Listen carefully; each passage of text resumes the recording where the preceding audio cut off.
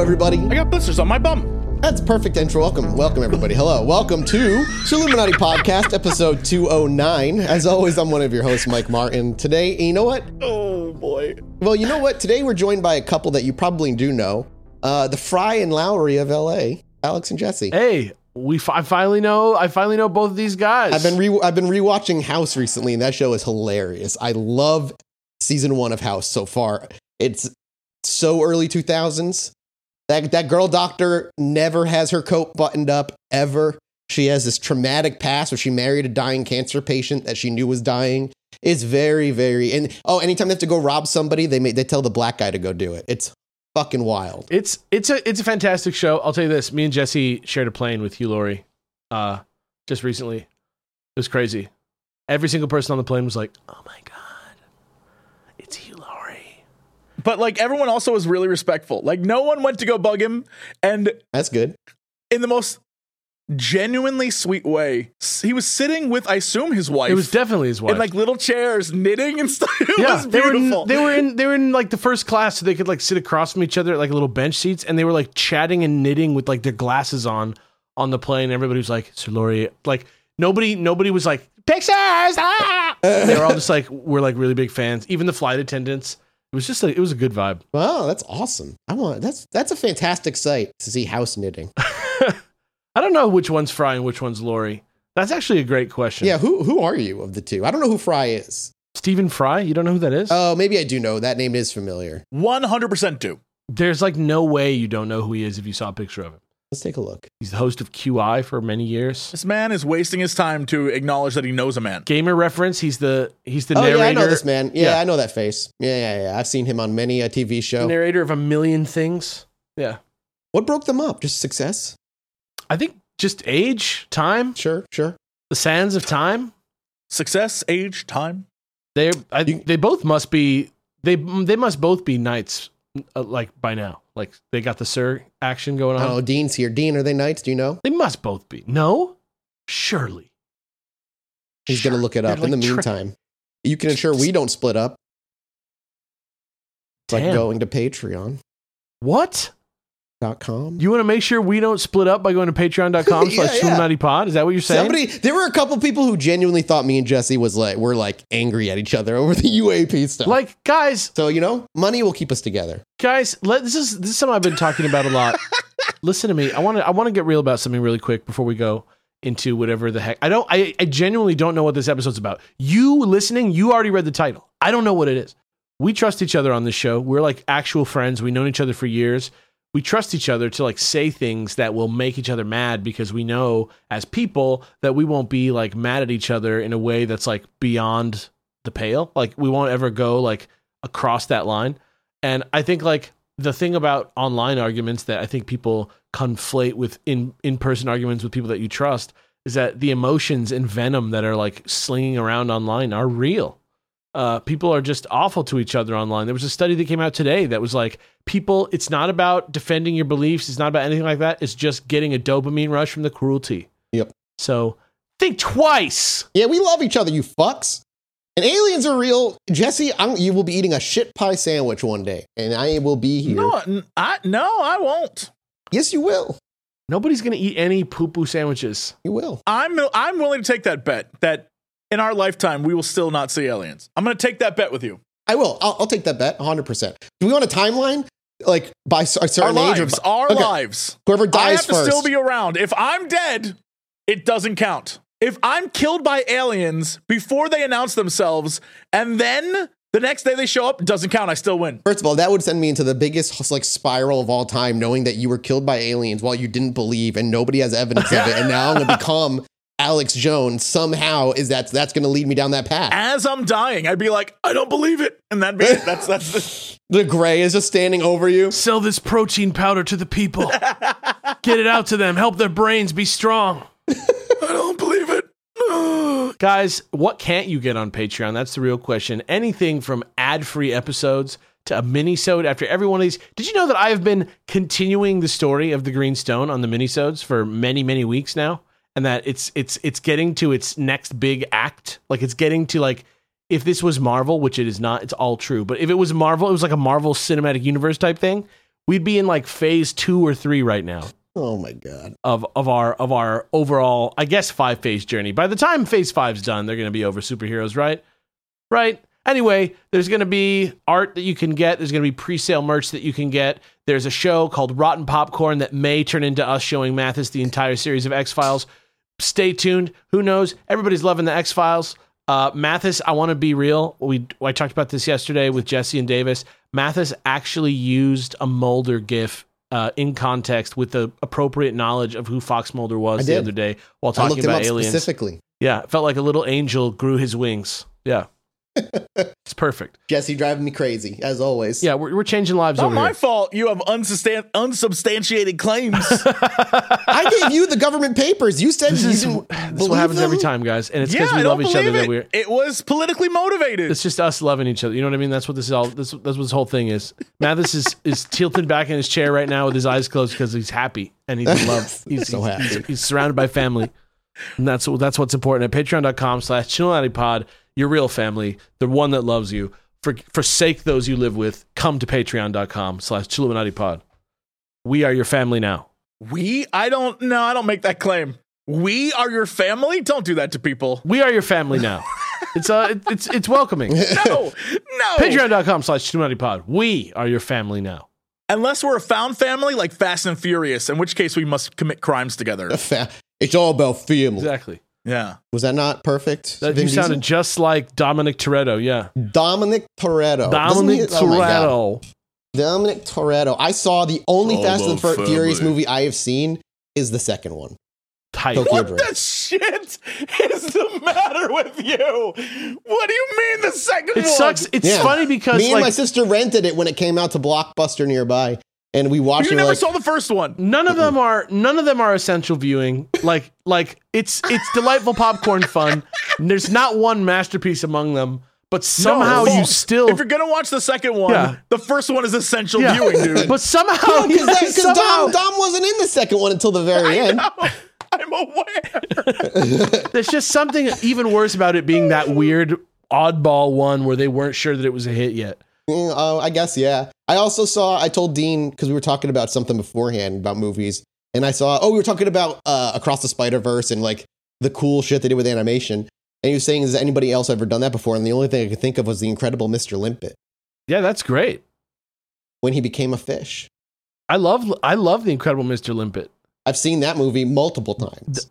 Did you steal one movie from a very old man's house? Is that what happened? No, my great-grandmother had a cabinet of VHSs. Your great-grandmother? Yeah. She's dead now, R.I.P. Oh, well, hey, rip. But hey, that's a great taste in movies right there. I'll tell you that much. Yeah, it was that. Any of the weird older movies I saw, that was from where I saw them. Like her little wooden cabinet of VHSs. She had 1999 Godzilla in there. What? Seen that many Matthew times. I saw that in Broderick? the theaters, though. Yeah. All right. I saw that in the theaters first. All right. And I think actually that's the only Godzilla movie I've seen because I haven't even seen the new ones. This is like Making a Murderer, you guys. This is crazy. It really, all of it slowly, the pieces, the longer I do this, the pieces fall into place. Yeah. And it just makes more and more sense. You think you feel like it makes sense, and then the more you zoom out, the more you realize there's just more to come. Big fan of the Star Wars universe. Only movie I've seen is Rogue One. Not true. I have seen all of them. Actually, I actually really like the Star Trek universe. I prefer it. The only movie I've seen is Star Trek 4, The Journey. The best one. What is the time travel one? The whale one. Yeah. Yeah, that's the only one I've only seen. I'm trying to think if there's any other movies I saw like a middle one of, and I can't really think. Kelly's of only Saw that she's seen is Saw 2, which is like pretty much the same exact situation. Thank you. That is correct for me. I was Saw 2 until only recently I saw 1 like a few months back. That's exact. Saw 2 is absolutely the Tokyo Drift of the Saw franchise. Is it? Absolute. Like, in my opinion, absolutely. Saw 1 is like actually a pretty good movie. And then the third movie, they're like, oh, these make money. Let's like put some effort into these. But the second one is like a crazy movie that doesn't make any sense. The Purge. I've only seen the last one. That's all right. There's, it's not like there's like a bunch of great purges, right? Yeah, I mean, that's fair, right? That's what I say. You know what? Today's more fun than that, though, boys. The day's more fun than all of those things. Though, there's a nice little segue via movie. We've done some aliens. We've done some true crime. We haven't visited the realm of ghostly paranormal in quite some time. That is true. And one of the topics I've been wanting to cover since the show's inception is a little case that actually took place out in England known as the Enfield Poltergeist. Oh, man, this is a very famous case. It is a very famous case. In fact, The Conjuring 2 was based on that case. What do you know of the Enfield Poltergeist then, Alex? I'm curious what your understanding of it is. I don't know that much about it, actually. I just know that it's like a very famous case that, like, if you buy a book on like ghosts around the world, it's going to be in there. I've heard the name a bunch of times, and I believe there's like a movie or two about it that are like not like The Conjuring, but like documentaries and stuff. Yeah. One of the big things people think when they think of Enfield Poltergeist is the Warrens, which we will talk about in detail in the second episode in part 2. What was that, Alex? I said our old pals, the Warrens. Yeah, I was about to say, the Warrens. Oh, the Warrens. They started the show with us, right alongside us. They did. Amityville Horror right next to us, and here we are still checking out cases that they claim they were heavily involved in that they may not have been. Patreon.com/Chilluminati Podcast. Thank you. Yeah. In the cool, dappled shade of an average British home, their normality, was about to shatter. The address of 284 Green Street in Enfield, London, a rather ordinary council house in a quiet suburb where you could imagine yourself putting yourself there, walking the streets. You can hear the children's laughter in the playful, sunny, it's England, it's cloudy streets with a distant hum of city life not too far away. And in the late summer of 1977, an eerie silence settled on one house in particular. Something was lurking in the corners, a chilling presence that would turn the lives of the Hodgson family upside down and mark this address as a notorious spot in the annals of supernatural history. This is the tale of the Enfield Poltergeist, a story that some of you might think you know due to the story being used as inspiration for the sequel to The Conjuring 2.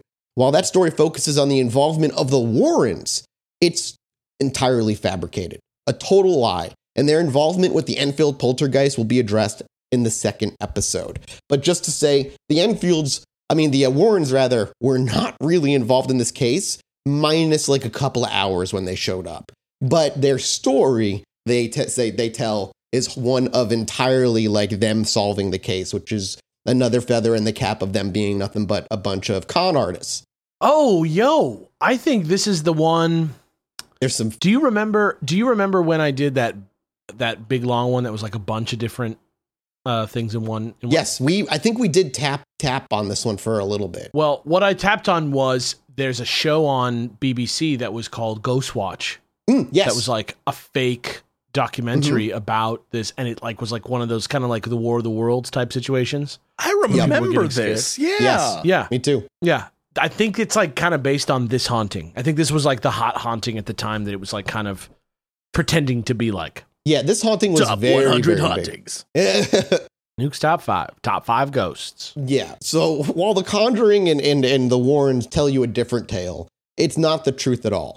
And before we dive into the truth, a big shout out to our main sources for this episode, specifically the book The House is Haunted, the amazing inside story of the Enfield Poltergeist by Guy Lyon Playfair, who was one of the lead and primary investigators on the case, as well as the book The Poltergeist Prince of London, the remarkable true story of the Battersea Poltergeist by Vince O'Neill. This is not directly about the Enfield Poltergeist, but it does delve into other cases that Maurice Grosse, who was the prime lead investigator on this case, also did. And how he got involved into this story is fascinating in and of itself. And I will say another one, for anybody else who wants to read one that I only got to read a little bit of, is just a book by Will Storr called Will Storr versus the Supernatural, One Man's Search for the Truth About Ghosts. This dude it's like the skeptical look on all of it all. It's which is like very necessary for all of this. So back to the actual story at play here. Peggy Hodgson, a single mother of 4, was the first to sense the strangeness in her home that would soon haunt her for over a year, 18 months to be exact. Her family consisted of Margaret, 13, Janet, 11, Johnny, 10, and Billy, 7. All seemed normal from the outside, living their normal lives until the evening of August 30th, 1977. As Peggy began to tuck her children into bed that night, a shiver ran down her spine. But she brushed it off as the nip of an early autumn and retired to her room to go to bed. But that night, Janet and Johnny complained of a disturbance within their room. A knocking sound that echoed around the room and a chest of drawers shuffling on its own accord, just all moving in and out, in and out. Dismissing its childhood fantasies, though, their mother, Peggy, urged them to just get back to bed.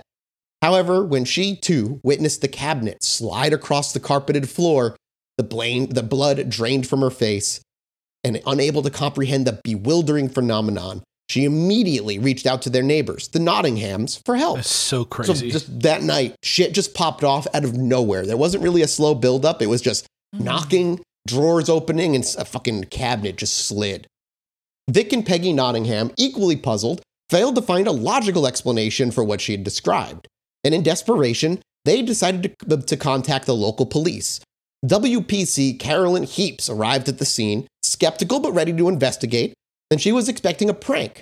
But what she witnessed that night was a chair, inexplicably lurching forward without any human touch. Called to the Hodgson home on the night of August 31st, 1977, Heaps was initially skeptical. Reports of strange noises and moving furniture from a distressed mother and her children could easily be dismissed as a prank or the result of an overactive imagination. However, her skepticism was going to be wholly challenged in an unexpected way. Upon her arrival, Heaps, along with another officer, conducted a thorough search of the Hodgson house. As they moved room to room, they noticed nothing out of the ordinary. But soon, they too became witnesses to the inexplicable events that had caused the Hodgsons to call out in such distress. WPC Heaps reported seeing a chair wobble and slide seemingly on its own. It moved nearly 4 feet across the floor, despite there being no one close enough to have pushed it or kicked it. And in her written report, Heaps stated that, quote, a large armchair, unassisted, 4 feet across the floor, unassisted moved 4 feet across the floor. The officer, trained to approach situations rationally and objectively, could not find or identify any reason for the movement. So we have, right out the gate, we are settled with a police report that corroborates slightly on that. Now, that's not to say that one could not still say this may be a prank. While there was no one around the chair, it is always possible. You have the old fishing line trick that, you know, in the dark or in a dimly lit room, it gets yanked 4 feet across the floor. But one has to imagine she checked out the chair afterwards, or at least you would hope that's what she did, and wasn't able to find such a thing. But we don't know if she did that. We only have her written report. Like, what can you measure? What could you possibly measure? Yeah. Yeah, you just feel around, I guess. Like, I'm trying to think of, I genuinely tried to think of other ways it could move. A gust of wind, unless it's like a raging storm, I can't imagine would. Maybe like a big ass truck goes by and you maybe vibrate, you know, like the building vibrates. Earthquake maybe, but I feel like they would have felt that. Yeah, there's a video that's been making the rounds the last couple of days of a kind of old-timey looking tricycle in a kid's room that's just moving by itself. And it's one of those things where I'm looking at it, I'm over here like, that's not a ghost, but I'm trying to figure out what's moving it. And I honestly can't figure it out because it like turns and I'm like, unless they got doodads and gizmos in there, I don't know how you figure it out mathematically. It doesn't. And nowadays you could be like, maybe it's visual effects, right? Maybe somebody just having a good time. Maybe they painted somebody out that was sitting on the tricycle. But this is 1977. Yeah, and there's no way for her to be like, oh, that was CG. She witnessed it. At least so she claims. Right. And given that she couldn't explain the movement as the result of trickery or natural causes, Heaps' testimony added a layer of credibility to the Hodgsons' claims in the eyes of many. However, her experience and subsequent report didn't provide any solutions or relief for the family at all. The police department eventually determined that since there were no signs of physical harm or criminal activity, the case was kind of beyond their jurisdiction. I mean, as a cop, you're a cop, all right? You're a cop in New York City in 1977, Jesse and Alex. You get a call that there's a ghost haunting. You go, you see a chair get whipped across. You try everything you can to explain it. Now what? Is it your job? Do you still try to help them? Or do you just like, well, best of luck, lady? Yeah, I mean, like, that's it. Like, who's going to say maybe it is a ghost? I like to think that you're smoking a 1977 cigarette hand rolled. You've got the dangling metal chains, a pistol, 6-shooter at the ready. I just look like Columbo. I come in like Columbo. Ma'am, he takes like a deep interest in your hobby. Not here. Yeah. He's like, I'd ask the ghost questions. He's like, is that paper mache, ma'am? Oh my wife loves paper mache so much.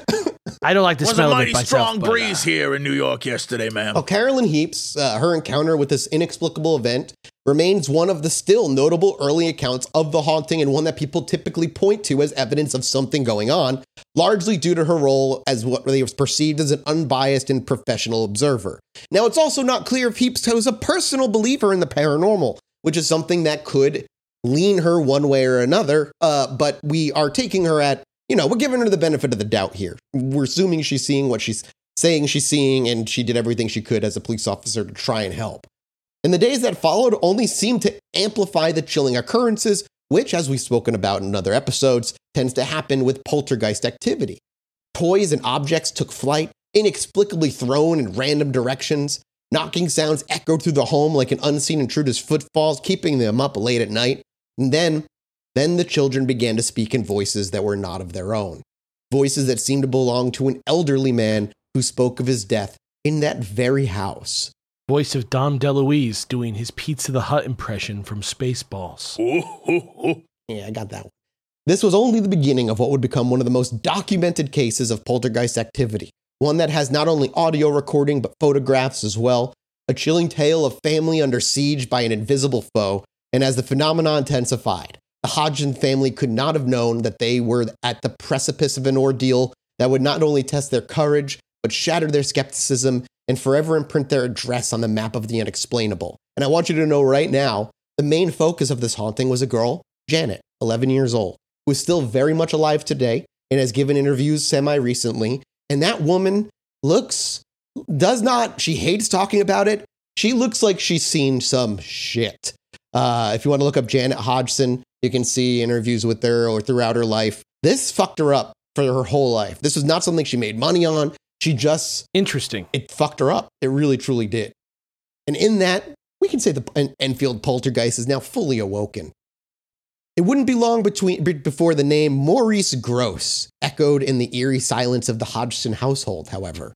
He was a seasoned investigator with none other than the Society for Psychical Research, SPR. Hey! You ever heard of that? Have you ever heard of that Society of Psychical Research before? No. I don't know if they're still around today, to be honest with you. I know a similar group that has a really old style Victorian headquarters that got kind of messed up. Yeah, what's that? Could we get some more details about that? There's a couple episodes back you could check out. Don't worry about it. Oh, okay. Huh. Vague. I don't really remember any of that. Weird. Yeah, it's okay. Yeah, I know. They all blur together after a while. Actually, when the SPR reached out and were informed Peggy that they were coming, she fainted, apparently, because she thought that it was a group of not psychics, like therapists that dealt with the mind, because previously one of her children had been sent away. Like she thought they were like psychologists? Yeah, psychologists that they had recommended sending one of her children away because they were going through some shit, which is not really the focus of the topic. And she didn't want to do that again, and she thought that was what was going to happen. So when she heard that name, she apparently fainted.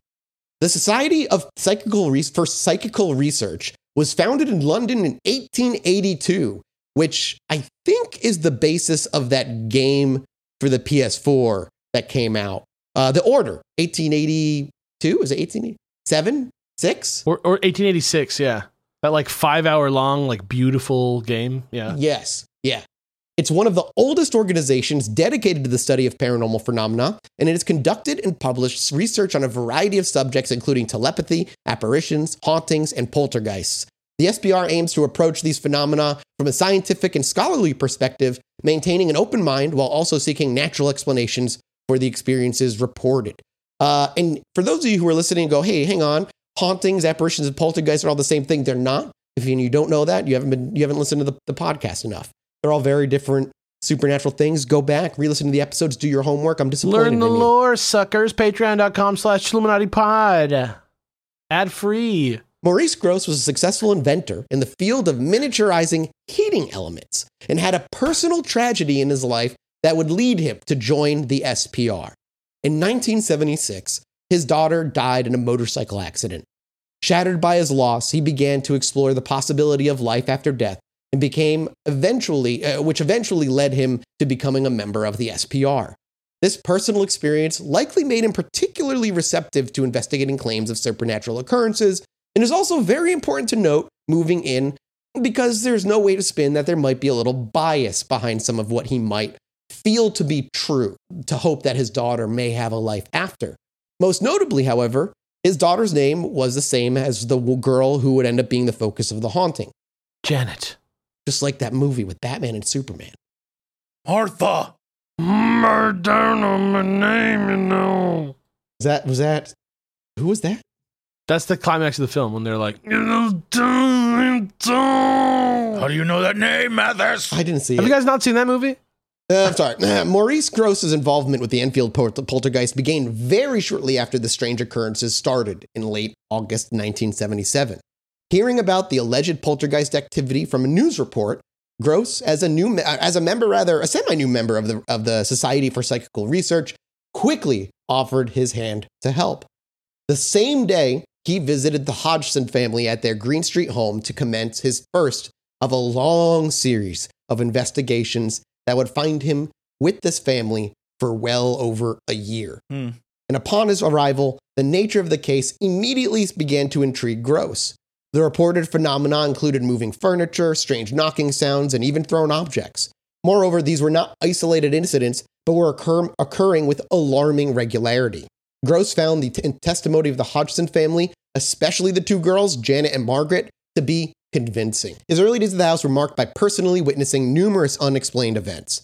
Objects such as Lego bricks and marbles were thrown around, often becoming hot to the touch afterwards, which is interesting as that doesn't always happen. Yeah, exactly. Yeah, wait, what does that mean, though? I've heard of it before, like in other hauntings, like it's like transfer of energy leaves you warm, something like that, right? Something along those lines. Okay. Well, but I thought ghosts are supposed to make you cold. They can change the temperature because they take the energy out of the air and they lower the temperature of the... This is not a ghost. This is a poltergeist, which isn't really attached. No.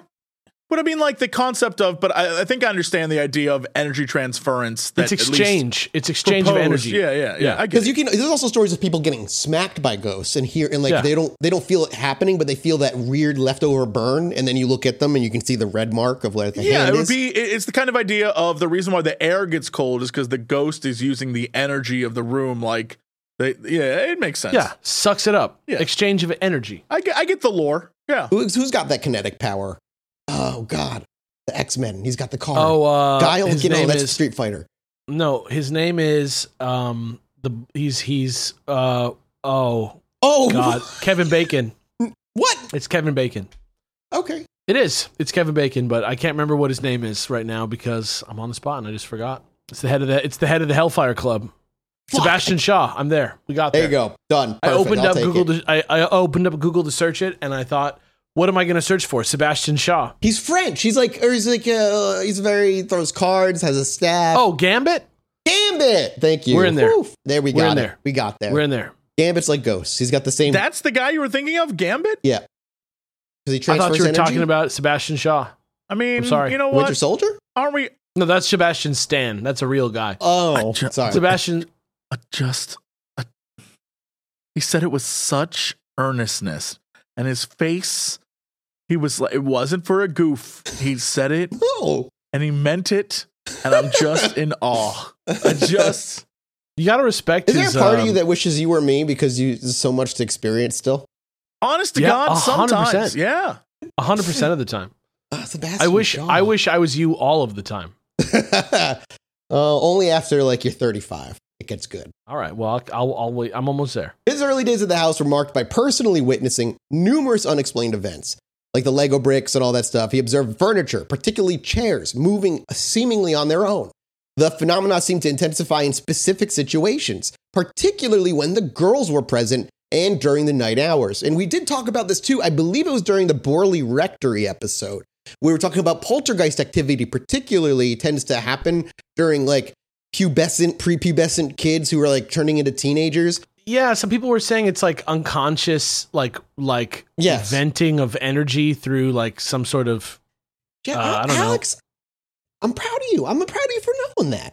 I read all the shit. I'm a fan. I'm a fan of the lore. Dead on correct that there might be something with just the energy they're giving off, the the hormones and whatnot.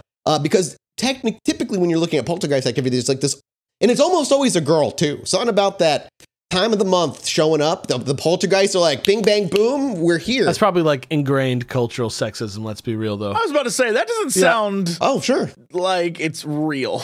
That sounds like something someone said. You know what I'm saying? Because like periods are mysterious, bro. Like how like some of the Bigfoots are like, and that's why girls don't go outside of the village and mind their own business. There's that one Bigfoot who's getting his dick sucked by a woman who married him and is growing like you mean weed. the not true story?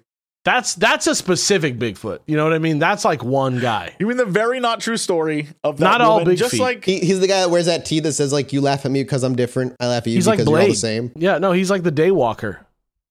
He's the small foot.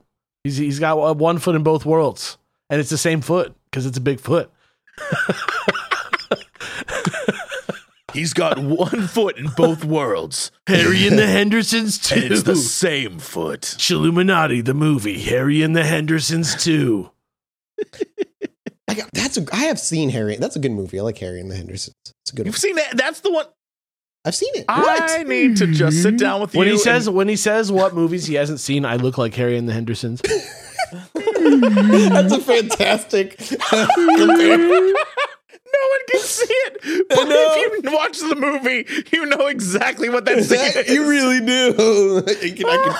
There's the old Yeller scene. You know the scene. And when they try to say goodbye to him, make him leave, and he won't. Yeah. Yeah, he's like, "Arr." He hits him, and he's like, "Oh, What thought a we were fantastic friends, John film. Lithgow." We're here. We're here. I don't know how we got here, but we're here. We gotta veer back to the past. Ghost. I like the ghosts because there's not like murder that I'm laughing over, so it feels good. Yeah. See, I have that gallows humor, man. You gotta make fun of that shit. It was during these initial investigations that Gross also became aware of the strange disembodied voices, particularly one that seemed to emanate from Janet. And it was this raspy male voice claiming to be the spirit of a deceased man by the name of Bill Wilkins. I wish it was Winkins. Bill Wilkins. Bill Wilkins. That's somebody else. Bill Wilkins is like already he sounds like a scary motherfucker's name. That guy has a knife, Bill Wilkins. He sits in the back of the bar where you can't see him. Yeah. This voice both puzzled and alarmed Gross. And this claimed spirit seemed to be able to be answering questions and interact with people, which added another further layer of complexity to this case. And soon he would have someone join him during this investigation for that entire year. In the waning days of the summer of 1977, as the strange events of the Hodgson residence in Enfield were rapidly unfolding, Maurice Gross was already on the case. However, he soon realized that the scope and complexity of this phenomena were growing beyond what one man could effectively document and investigate. He understood that a phenomena of such magnitude needed to be studied and needed to be studied from multiple perspectives. And for this, he needed a partner. A phone call was made, a request was sent, and soon Guy Lyon Playfair, another member of the Society for Psychical Research, was on his way to join Gross in what would become one of the most notorious paranormal investigations in history. Guy Lyon Playfair. This dude is a baller. I don't even know this man. Johnny Albion. Yeah, of England. Here's how you type it. It's like, it looks as good as it sounds, honestly. No, I believe you. You don't need to sell me on this. There you go. That's Guy. It's Lyon. It's not even L-I-O-N. Guy Lyon Playfair. I love That dude it. is a Guilty Gear character. One that you would play or one that you would hate playing against? It's probably a game, like a character that could kill me without me even understanding what I was looking at. But he's also a character that is an intro scene. He's carried out by servants. And he like steps down on one of them and like has a cane that he beats you with. Yeah. I love And it. also he's part turtle. Right. He has a turtle shell. Yeah. Mitch McConnell? Yeah. Yeah. It's Mitch McConnell would absolutely get himself carried out by servants that he hits with a cane. Mitch McConnell is not Guy Playfair. No, he's he's not Mitch McConnell. No. This guy was another member of the SPR and joined Gross very shortly afterward. Don't shake your head at me. Playfair SPR. I love it. CCR, Playfair was baby. no stranger to the supernatural either. Prior to his involvement in the Enfield case, he had spent time in Brazil researching and writing about psychic phenomena, including poltergeist activity. His unique experience and the practical skills he'd honed over the years made him a worthy ally in the investigation that Gross was just about to undertake. And their first meeting in the Hodgson house was a testament to the extraordinary situation that they found themselves about to face together. No sooner had Playfair crossed the threshold of the house than he found himself in the midst of a spectacle of supernatural fucking chaos. Objects were flying through the air. The strange, disembodied voice of an old man echoed through the halls, and a palpable fear hung heavy in the air. I just imagine this dude walks into the house with his hat on. He just opens and just sees a child flying across the room, taking off his hat, calmly and coolly hanging it up on the hat hanger. Opens his suitcase as a chair flies at him as he coolly dodges his head just enough. He's ready for this shit. That's the vibe. That's the Pope's exorcist. Yeah. It sounds so cool, like a thing I would want to witness, right? But is dangerous because there's objects that can hurt you flying around, right? But if they weren't able to hurt you, I'd be put me in the center of that. I want to be like Batman when the bats circle him in every damn movie. I want that. And in the days and nights that followed, Playfair and Gross established a dedicated partnership between the two of them. They complemented each other, and with Gross's personal motivation and willingness to challenge the entity, balanced by Playfair's methodical approach and healthy skepticism, they stood side by side, facing both the inexplicable phenomena and the waves of criticism and disbelief that would soon be coming their way. Together, they had set out on a tireless pursuit of the truth, braving sleepless nights and intense scrutiny, so much so that it bordered on weird privacy intrusion. And it was never anything creepy on the kids or creepy with the family, but they were the dudes that you want investigating your house if you think it's haunted. Sure. Every fucking angle they could think of, every room they were in. They essentially started... We're ready to believe you. Yeah. They essentially started living in this house part-time. It became their life. And what'd you say, Alex? I was very, very impassionately talking about them. Little Ghostbustering. Little Ghostbusters ref. No worries. Okay, I've seen Ghostbusters though, so that's good. That's cred. Yeah. Thank you. Real talk. Every single person that I know, I expect them to have seen Ghostbusters pretty much if they're the same age as me. Is there another movie you would expect people your age to have seen? Godfather. I haven't seen that though. So. Oh, that's true. Okay. That's Air Force One. No. Independence Day. Oh, that's good. Independence Day for sure. Independence Day, Jurassic Park. Yep, seen it. My expectations are low though, so. Gladiator, Saving Private Ryan. Yeah. Okay, cool. We're good. I've got some. We're all millennials. We're right in that zone. It's true. It's true. So again, together they set out on their tireless pursuit of the truth and spending many nights living in this chaos of paranormal. They meticulously documented the strange happening, collected hours of audio that we can all go listen to, and we will hear at some point, and visual evidence, interviewed witnesses, and conducted numerous experiments to rule out any possible natural explanations. They were driven by a shared conviction that the Hodgson family was in the grip of something truly inexplicable. And these are the two that are the hero of the story. Not the Warrens, not anybody else. These two are the ones that stuck by the family side the entire time. And so began the remarkable partnership that would last for over a year, transforming the Enfield Poltergeist from a local incident into a case that would fascinate and battle the world for decades to come. It was an alliance forged in the crucible of the unexplained, and the two investigators would go into their quest for understanding, very prepared, might I add. Gross and Playfair quickly understood the need for tangible evidence, which I appreciate. I think Jesse would as well. They set up a series of tape recorders, cameras, and other devices all around the house in hopes of capturing the phenomena as they occurred. They also kept a detailed logbook of events, marking down the time, date, nature of the incidents, as well as any potential witnesses that also were around.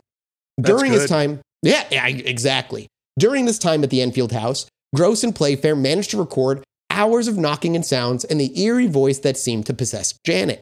This audio evidence provided valuable material for further analysis. Also captured was the famous photo of Janet apparently levitating in her bedroom, a contentious piece of evidence that is still debated by skeptics and believers today. And don't you worry, I'm going to get you that picture right now. Hell yes, I was about to ask. And this is, I believe, I've never seen it, but I'm assuming there must be a scene where in the movie she's floating in some bizarre way. there's an immediate, I think, healthy skepticism that should be had for this picture. All right, let's see. All right, well, okay. I mean, let's just talk about. It looks like someone jumping off a bed is what it looks like. I mean, correct. It really, really does. Like, it's not even like I could jump that high off a bed right now, and I'm like a very, very out of shape, rotund man in a Hawaiian shirt. There's actually where is this damn thing? I'm gonna try and find you. This might be something to include in anything we post online. But someone took all the photos and just made a GIF of them. Oh, fantastic! It literally looks in GIF form like someone jumped off a bed. Correct. That would make sense to me. It literally, to me, just has the vibe of like a straight up punk rock frontman show, like dive. Like, it doesn't look in any way superhuman to me. Right. I agree with you. I fully agree with you. It's not like the greatest photo to use as evidence. It really does look like she's just jumping off the bed. And like, you can look at the bed and it's hard. Like, there's there's an indentation clearly from where she was sitting. It's really, really hard to see. Yeah. I also don't know. Or like, it doesn't look like anything paranormal, rather. Yeah. I also don't know who that man is on the wall, but that's a pretty old guy to be on a poster on the wall of like a kid. Is that Wilkinson, Billy Wilkinson, his body before he died? That's him. That's him in the picture, right, like The Shining. Yeah. Yeah. There's another couple. If you Google it, you can see so many other photos as well. There's a lot of them out there. But it's just worth keeping a healthy skepticism when seeing them because, like I said, yeah, it looks like somebody jumping off the bed. Yeah. One of the most dramatic and significant events for them, the two of them, happened on the nights of the Enfield Poltergeist investigation took place in the evening of December 3rd, 1977. As the chill of winter descended onto Green Street, Maurice Gross and Guy Playfair steeled themselves for another long night, hoping to confront the elusive entity that seemed to thrive in darkness. Earlier that day, the entity's activity had been particularly intense, prompting the investigators to anticipate further phenomena in the early evening hours. The events in the house seemed to have a strange rhythm, with periods of relative calm followed by intense episodes of paranormal activity. Gross and Playfair had come to understand this pattern, and they were ready to take advantage of it. As the evening wore on, they started their vigil in earnest. They had strategically placed a series of tape recorders in the children's bedrooms, as the entity seemed to have a particular affinity for these rooms. Playfair manned a camera, ready to capture any visual anomalies. The dude had like a camera at the ready, and every knock, every flicker of light was meticulously noted down in their books. This was a stakeout, albeit one against an enemy they could neither see nor predict. The hours would tick on by with no significant activity. The investigators kept their vigil, though, and their patience was a testament to their dedication. And then, as if answering their unspoken summons, the poltergeist finally made itself known. It began subtly with an almost inaudible whispering sound. The investigators froze, holding their breath as they strained their ears. Then came a soft knock, followed by another and another. A strange, rhythmic tapping that seemed to come from within the walls themselves. That would be fucking so scary if I heard like whispering from nowhere. No way. Dude, if that's, yeah, can you imagine middle of the night?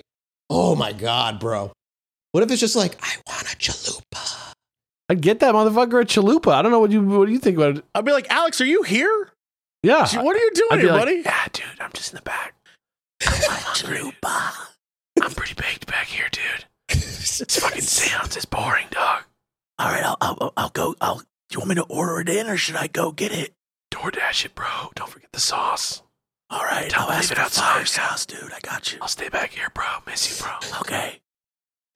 I'll be back at the seance. Let me know if that ghost shows up, bro. All right, cool. Luckily, all that was caught on tape because the tape recorders were already rolling and picking EVPs. up all of these eerie sounds. And suddenly, they heard a loud crash from upstairs.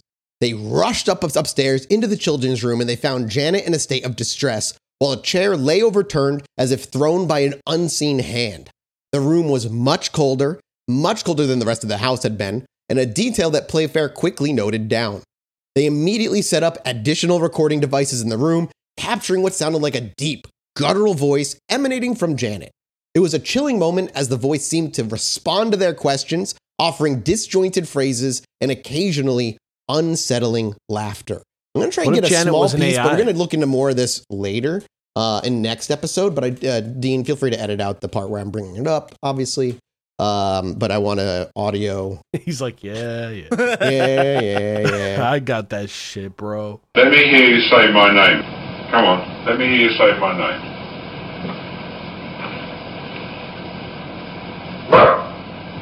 That's not my name.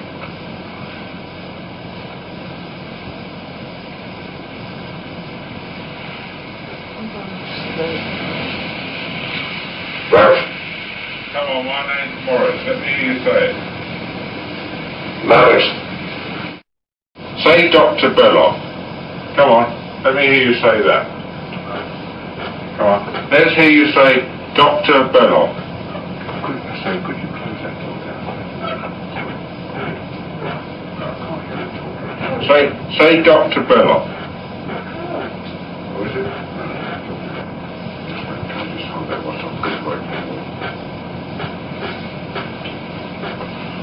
Now, if you squeak the bed, I can't hear you talking. Now, say Dr. Belloc. Come on. Come on, say it for me, Dr. Belloc. Dr. Belloc. Right, that's good. Quiet. Shut up that door. I'm 72 years old. I come from Jewel Park graveyard. And I have right near the church where Rena lives. And all my friends come from there as well. And we all make okay. Dude, I don't know, man. Like, I can kind of hear a little girl in there. Well, the thing is, it's coming from her. It's I can do it. You know, like, Is it coming from her? yeah. So this is supposedly emanating from Janet, the 11-year-old girl. Oh, sure. But I'm saying, like, is there video of her doing this, or is it just audio? Hang on. I doubt there's video. I mean, it's a 70s. Because I'm very curious if this is one of those things where it's like the girl's there and the video's on, and the dude's like, "If you're in there, fight me," and then the same dude goes, "I am," right? Yeah, so there's honestly, there's listening to it, it kind of sounds like his voice, but deeper. Sure. It sounds like him. Janet is my name. There are multiple. Obviously, the big thing is there are multiple witnesses, but again, they could all be in on it. The question is, again, to what point? To what effect? Because they weren't making books. They were still going through it. And again, if you listen to Janet in her adult interviews, she doesn't want to ever. This fucked her up. She didn't get rich off this. It ruined her life. Alternative explanation. Janet also knows and is just that it was all fake. Yeah. Utterly sick possible. over it. Yeah. Yeah.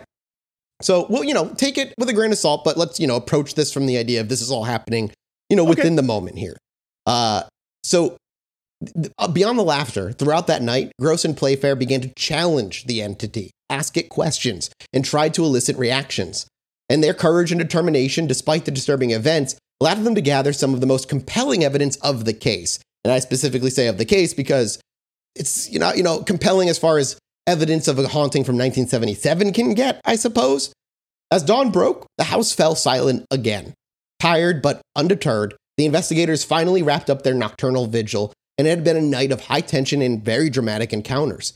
Yet it was just one of many in their relentless quest for answers in the Enfield home. It was through such extraordinary lengths and measures that Gross and Playfair accumulated that large body of evidence, forever marking this as one of the more well-documented cases in paranormal history. As the investigation continued, Gross was keen to bring in additional witnesses and experts to observe the strange happenings. And these included fellow members of the SPR, professionals from various fields, and even magicians, which we'll talk about, who might have been able to spot trickery and sleight of hand. They literally brought in a professional magician, and again, we'll talk about it more next episode. And they were like, reproduce this stuff. Show me how to do it. And he saw some shit. And again, we'll talk about it more next episode that really he was kind of left wondering. So they wasn't. It was like that scene in Casper when that guy comes in and he's like, hey, you got to find somebody else, bro. Yeah, pretty much. He was dead set on it being a trick, but I know we're going to talk about it more, but long story short, the poltergeist fucking hated the magician and did everything it could to torment him because he just didn't believe in any of it. And so the magician got like focused for an entire night. But the point is, like, Gross and Playfair did bring in witness after witness of varying fields. They didn't just say it's just us. They really went out of their way to bring in other people. Some of those people, two of them, were two people by the name of Sonia Rinaldi and Louise Kubler. Some people that Playfair had reached out to out in Brazil. They were two Brazilian parapsychologists who were fascinated by the Enfield poltergeist. And they had read about the case in their local newspapers, and they were convinced that the haunting was real. The one weird thing about the poltergeist is that it didn't settle down from exorcisms or prayers being shouted at it.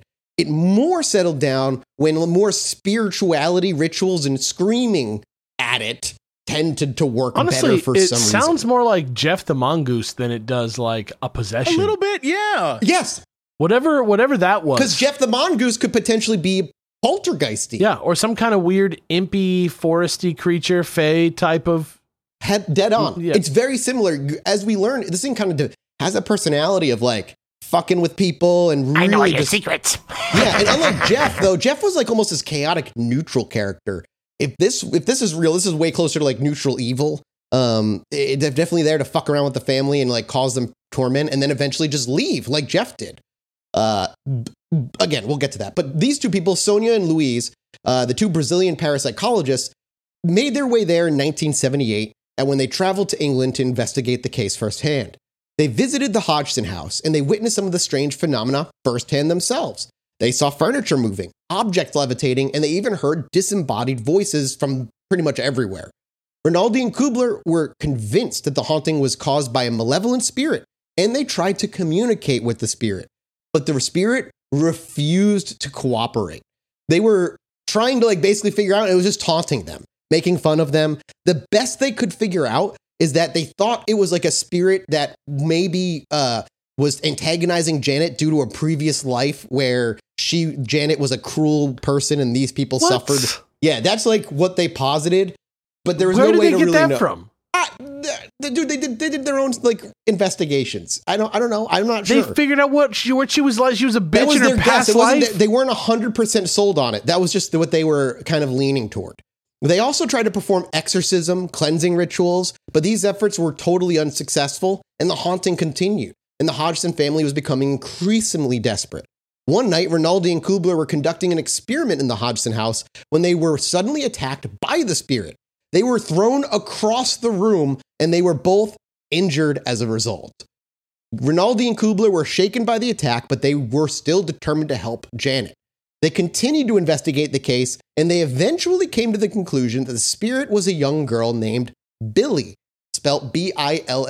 Billy Wilkins. Not Billy, like they said it was Billy Wilkinson, an old man. They're saying it's Billy, a young girl, that's haunting them. And she just sounds like that. She's like, I'm a little girl. Well, haunting, it's really hard probably to talk through another body, I can imagine. Billy had died in this house many years ago, and she was angry and confused. She didn't understand why she was dead, and she just wanted revenge on the people who killed her. Rinaldi and Kubler tried to help Billy to move on, but were totally unsuccessful, and the haunting continued.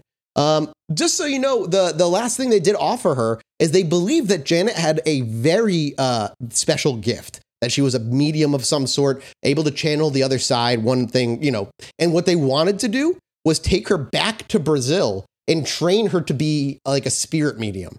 That was their offer to the mother. Like, let us take her back to Brazil. She's powerful, like a Jedi? Let us like teach her rituals, like the stuff that they know, and maybe she can hone this skill and it won't torment her as badly.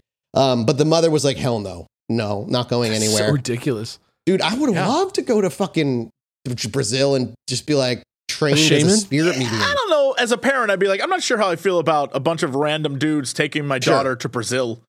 Like, well, okay, I guess I get that point. I say fuck it. But I mean, I hope they would offer the mom to come along. Just let it happen. Say fuck it. If it's like the Jedi Order, they're taking that kid. It's too late. Fair. The Brazilian investigators' involvement in the Enfield poltergeist is kind of seen as controversial. Some people believe they were genuine paranormal investigators, while others believe that they were just simply charlatans. However, there's no doubt that they were passionate, at least, about helping Janet, unlike other charlatans who showed up for 2 hours and left, and they believe that they were doing the right thing. Their involvement in the case helped to raise awareness of the poltergeist, and it also contributed to the growing body of evidence on paranormal phenomena. The attack on Rinaldi and Kubler was one of the more dramatic events in the Enfield poltergeist case, and it showed that the spirit was not to be fucked around with, and it also showed that the investigators were, at least according to them, putting their lives on the line to help young little Janet. The thing is, it didn't kill anybody, and I'm not sure if they really truly put their lives on the line. I mean, if they truly were lifted and thrown against a wall, that would shake me for sure, but they would walked never away. fuck with Janet ever again if that should happen. I would Dude, be in my Janet car. just I would looks at drive you. across state lines to get out of there. Yeah. She just gives you a freaking grill, like mad grill, and you're lifted in the air like a freaking Sith and just hurled Seriously. across the room. I'd be gone. Yeah. Yeah, it's nuts.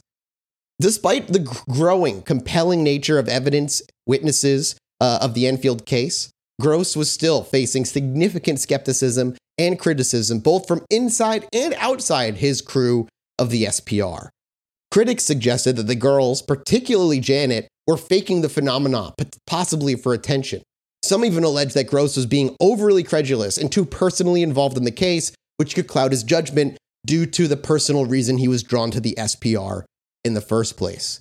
And while these challenges could have disheartened him, he moved forward completely undeterred. Even when he caught the girls faking some incidents, which is important because we will cover that next episode, the girls did fake some incidents, and I truly believe there was a part where, remember, they didn't have a father. Their mother was always busy, and when he was around... It's not like the first time something like this has ever happened, right? Yeah, and when he was around, what we'll learn again next episode is the girls and the kids really liked Gross. Like, he lived in the house with them. He was very nice. He gave them attention. Whenever they said something happened, he listened. He'd write it down. He basically validated them. And I could see an 11-year-old, even if these things are truly happening, faking it because they want more, like he's not paying enough attention. Maybe nothing happened too recently and they haven't had enough time with him and they'll fake it. That could literally explain the Salem witch trials. You know what I mean? Yeah, it's quite literally. It's human. Yeah. But what's important is that Gross and Playfair both notate and catch them when they're faking it. Like, there is a clear, like, he can tell and he catches them and he gets them to admit it. They admitted to attempting to deceive him, quote, about 2% of the time. He did not dismiss the case outright. What? Yeah, he's English. About 2% of the time. 2%. About 2%. Okay. 2% of the time. But he didn't dismiss the case outright because of it. Rather, he viewed these deceptions as further confirmation of the reality of the phenomenon, because in his opinion, the girls were merely attempting to reproduce the genuine phenomena during the lulls in inactivity. Because, like I was just saying, well, just like I was saying, if they liked him around, they truly saw him as like a friend or a father figure. So they wanted to act out. The activity was never constant. It came and it went. And there were times where it wasn't happening all the time. And it's during then that the girls began faking. They'd be like, I'm bored. Things. Let's get that guy back. Well, then how does he quantify it at 2%? I imagine he just was taking an educated guess at the end of it all. That's I mean, that's like negligible. So basically all the time. And then like one little goof, they were like, hee. I think it was more than, I think they did it more than one little goof. Yeah. Maybe 2% it was real and 98% it was them getting attention. Like, that seems more likely if it's a real thing. Yeah, I mean, we'll talk more about that in the next episode. Regardless, like, I think it's, the fact that he was at least able to point out or at least figure out when they were faking it some of the time is valuable and prove that he was trying to figure it out in some way. But he seems to have scruples. I'll say that. Gross would even go on to defend the Enfield poltergeist until the last day of his life. He was defending this as an authentic case until he died in 2006. Like, up until the day he died, he's like, no, this shit happened. But we'll pick that back up next episode. God damn. Part 2 of the Enfield poltergeist, the deeper investigation, some more witnesses like the magician, and how it all came to an end. And a little bit, we're going to hear a little bit of more adult Janet talk about her experiences when that was all going on. And you'll walk away with, I'm be curious what your opinions are of this case when we're all done. Is it weird that this was nostalgic for me, this episode? Yeah, I dig it. Like, it felt like an old Chilluminati episode. Is that weird? I hope in a good way. Like, totally in a good way.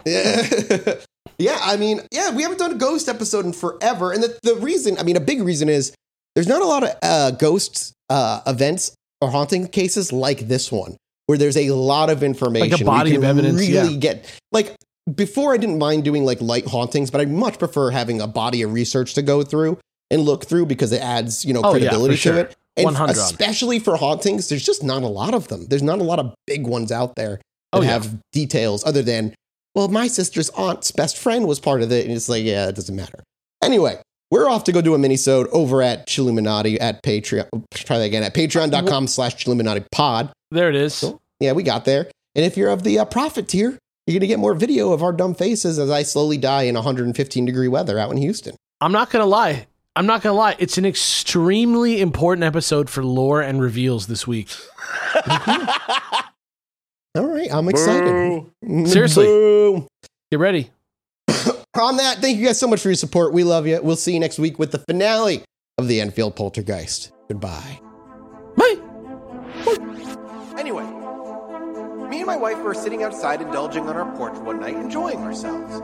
I needed to go to the bathroom, so I stepped back inside, and after a few moments, I hear my wife go, "Holy shit, get out here." So I quickly dash back outside, and she's looking up at the sky in awe. I look up too, and there's a perfect line of dozen lights traveling across the sky.